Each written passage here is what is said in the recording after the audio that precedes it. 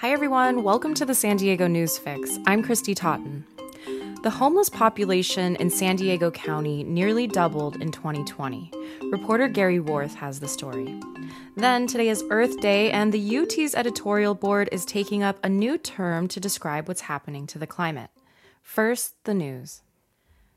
UC San Diego graduate Megan McArthur will pilot NASA's new Crew Dragon spacecraft to the International Space Station on Friday during her second trip into orbit. The spacecraft is scheduled to launch from the Kennedy Space Center in Florida aboard a SpaceX Falcon 9 rocket at 5:49 a.m. Eastern Time. The launch will be broadcast at nasa.gov. McArthur is scheduled to guide the spacecraft into a docking station at 5:10 a.m. on Saturday as part of a crew rotation at the orbiting outpost. McArthur will then spend 6 months as part of the station's crew.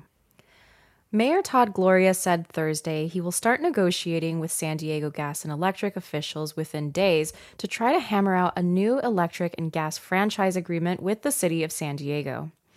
In a local government franchise agreement, a municipality grants the utility the exclusive use of public rights-of-way for transmission and distribution, as well as the right to install and maintain wires, poles, power lines, and underground gas and electric lines.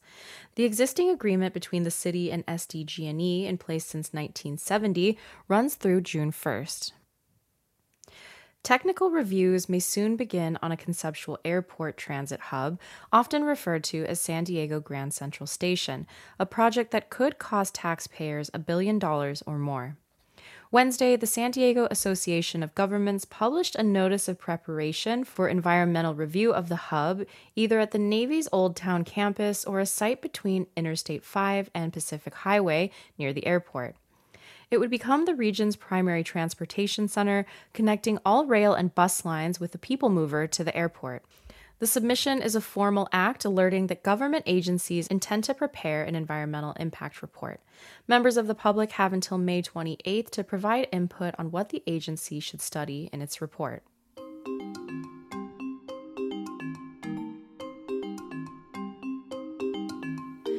The number of people who became homeless for the first time more than doubled in San Diego County last year.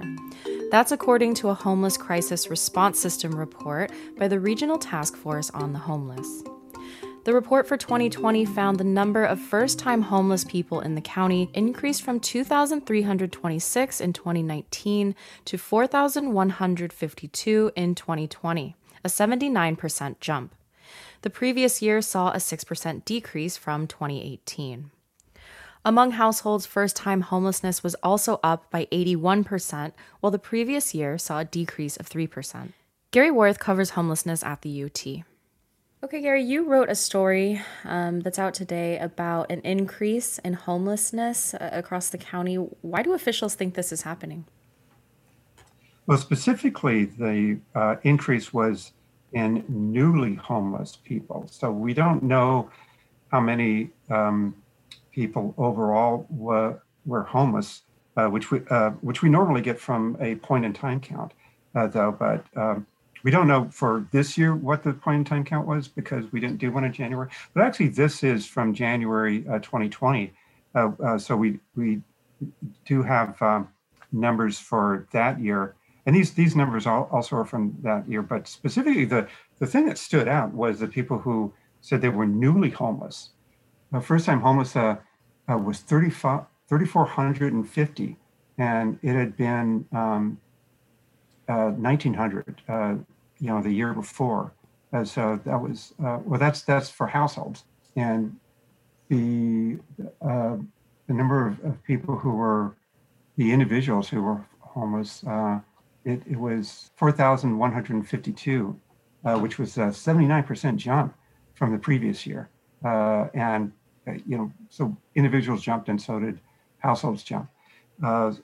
So you got to think it had something to do with the pandemic, but they weren't really that quick to just say that had to be it because every year they refine what they're doing and they think that they reached more people. They could have just done a better job of counting people, but they say that every year when they do the point in time count that some methodology had changed So maybe we got a little better at what we're doing. But still, this was a really big jump, and it happened to have happened in a year when a lot of people were out of work and some people lost their homes. I've interviewed people who were actually evicted and they were in shelters, and they were evicted because they have been working and now they weren't working. So um, you're not going out on a limb to think that there might have been a correlation with the pandemic and this jump in people who are becoming homeless for the first time. Another figure from your story that was shocking, the new report found that more than 38,000 people sought some form of homeless services in the county this past year. What kind of services are we talking about, and why such a huge number? You said that it was the most people, ever recorded for seeking services. Why? Uh, Again, it could have to do with the pandemic. People were, getting food and rent subsidies for the first time. They were getting programs to stay in their house.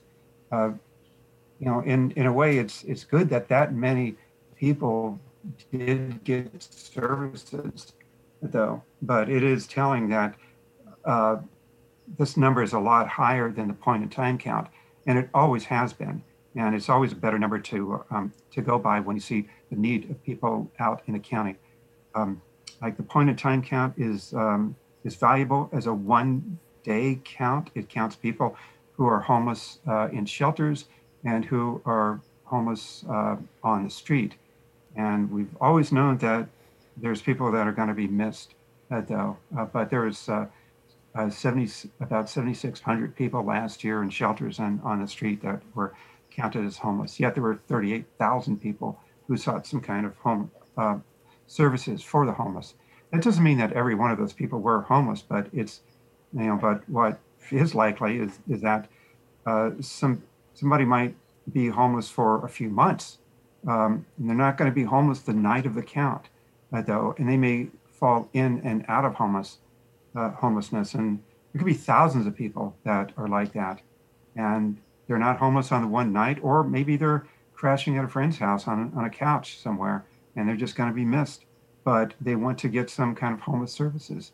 It could have been, some kind of supportive housing or other kind of service. But there were people in need, and either facing temporary homelessness or they might have been at risk of becoming homeless. I think there's an impression out there that people come to San Diego to be homeless, maybe come to California to be homeless. You've been covering this a long time.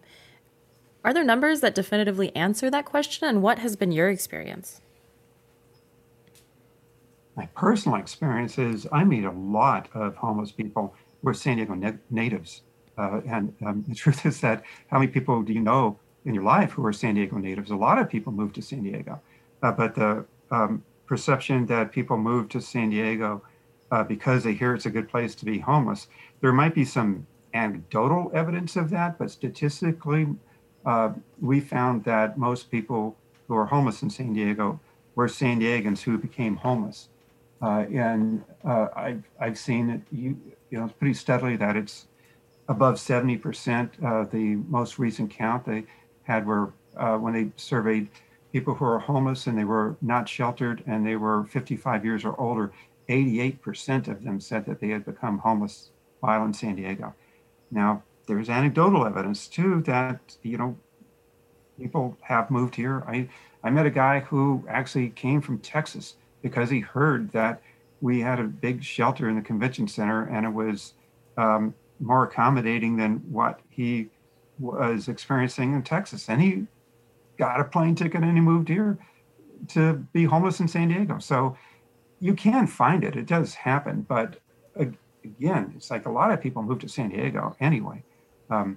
But it's not necessarily a magnet for homeless people. Yeah, we have shelters, but when you consider that, it's like more than half of the people who are homeless in San Diego are not sheltered, then think, well, is this really a great place to be homeless, though? Because there's a good chance you might still be out on the street, though. You're not going to, just walk into housing when you get here. What are some of the things that the city of San Diego and San Diego County are doing to address homelessness? So there's a lot of activity going on right now, and just on Monday, Mayor Gloria announced a $10 million proposal that would include creating 300 new shelter beds, more outreach workers, and more detox beds, and even I think it was like 300,000 in funding for job training for people who are going to fill the need of working in the homeless service field.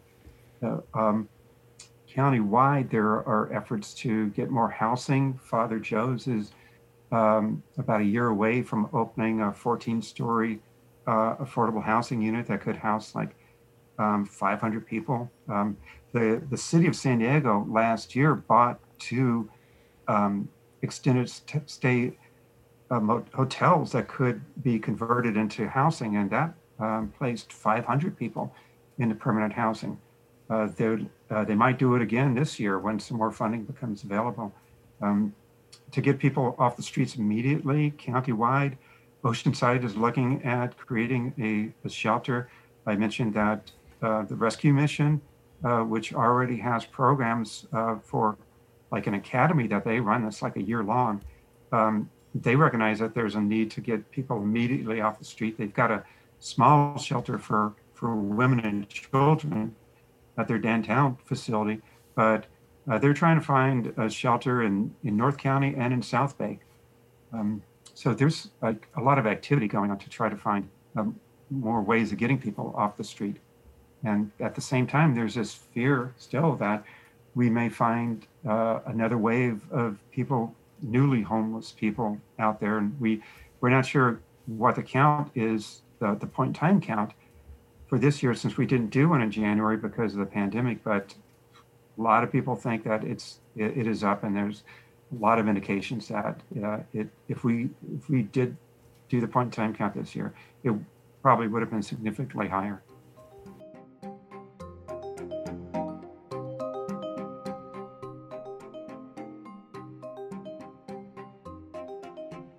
Now for opinion. Matthew T. Hall is the editorial and opinion director at the UT.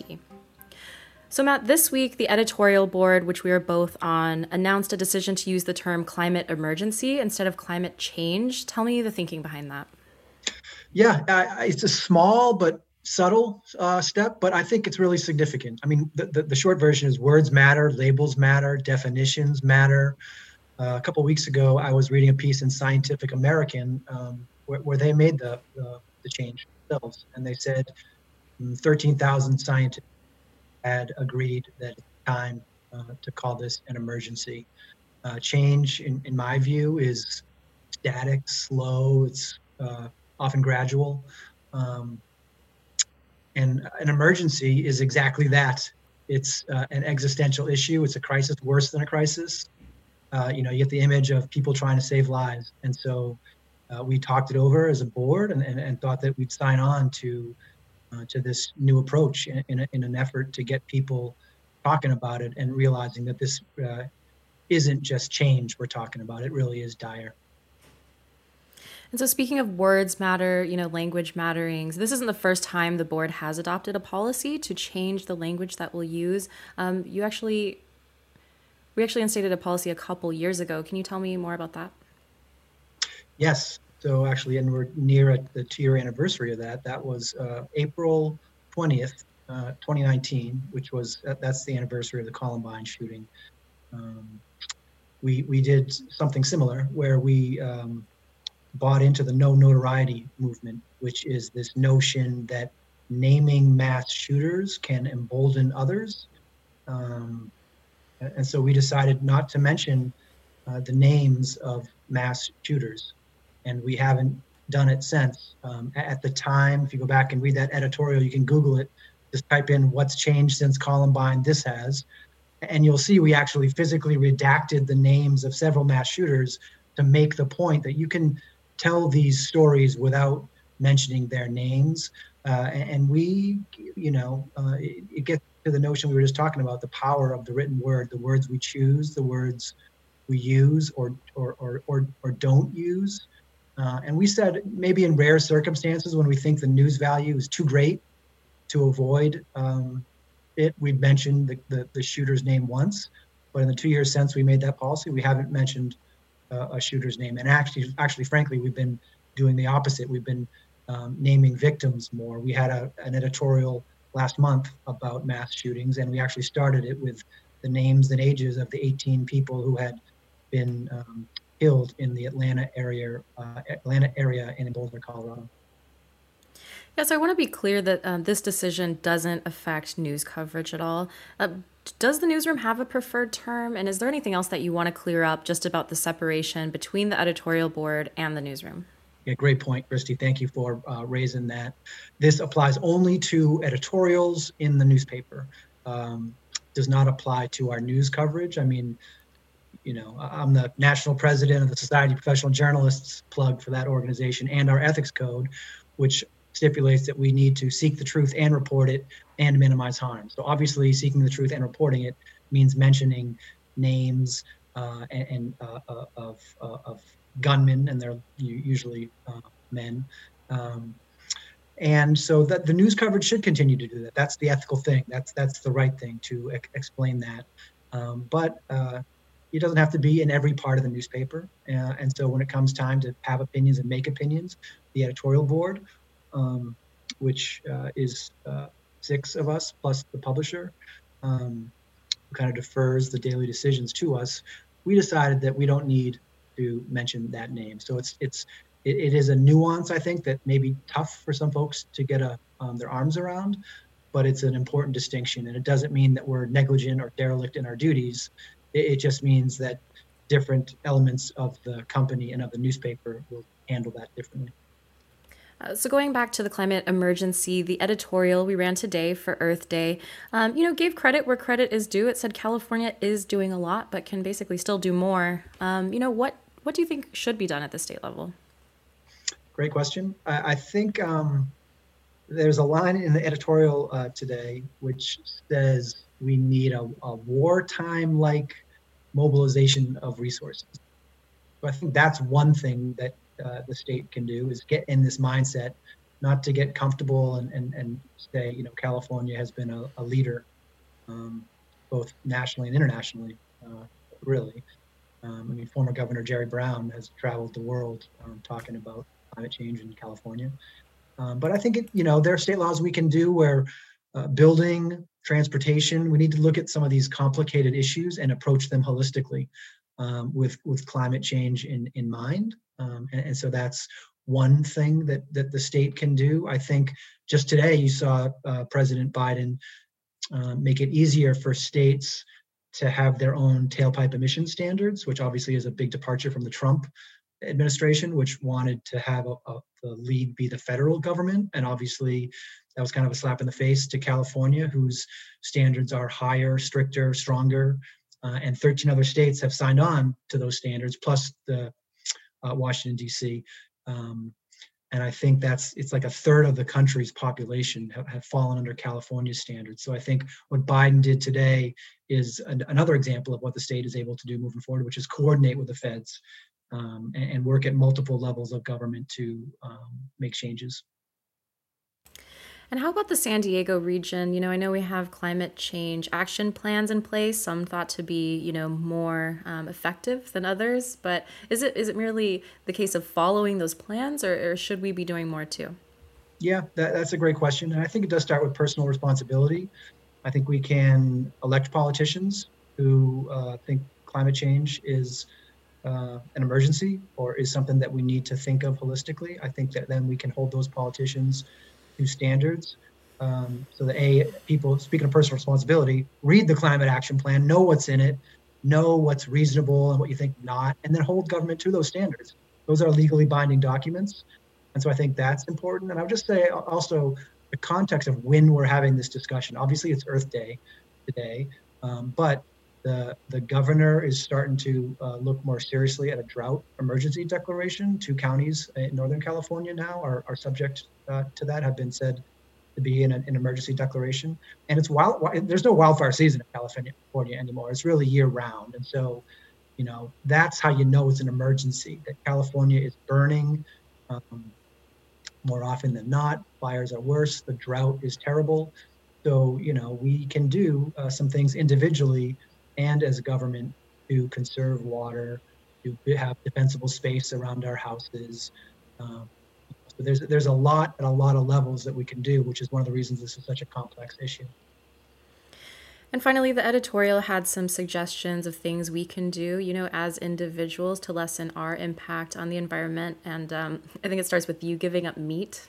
But what were some of the things that we suggested people do? Yeah, that's one of it. One of them, eat less red meat, right? Obviously, cows are a big driver of emissions. So that's one thing. It doesn't mean eliminate burgers if you like a hamburger, but, maybe one day a week less. Start somewhere. Drive an electric car or drive less in general is another. We talked a bit about demanding accountability from elected officials. I would just close with one last thing, which is talk about it with friends and family. Make sure that the facts are out there, that people are operating from a shared understanding about what the climate emergency is. And that applies to friends on Facebook too. I'm not saying that you should get in Facebook fights or social media fights over this. We should all know our limits. But, when we're in a room with family, especially with children, have those conversations. And frankly, kids could teach us more. All about that, having done a podcast on Generation Z. I think we can talk to family members and listen to what others have to say too, and collectively move forward with a better understanding. Well said. Thank you, Matt. Thank you. Appreciate it.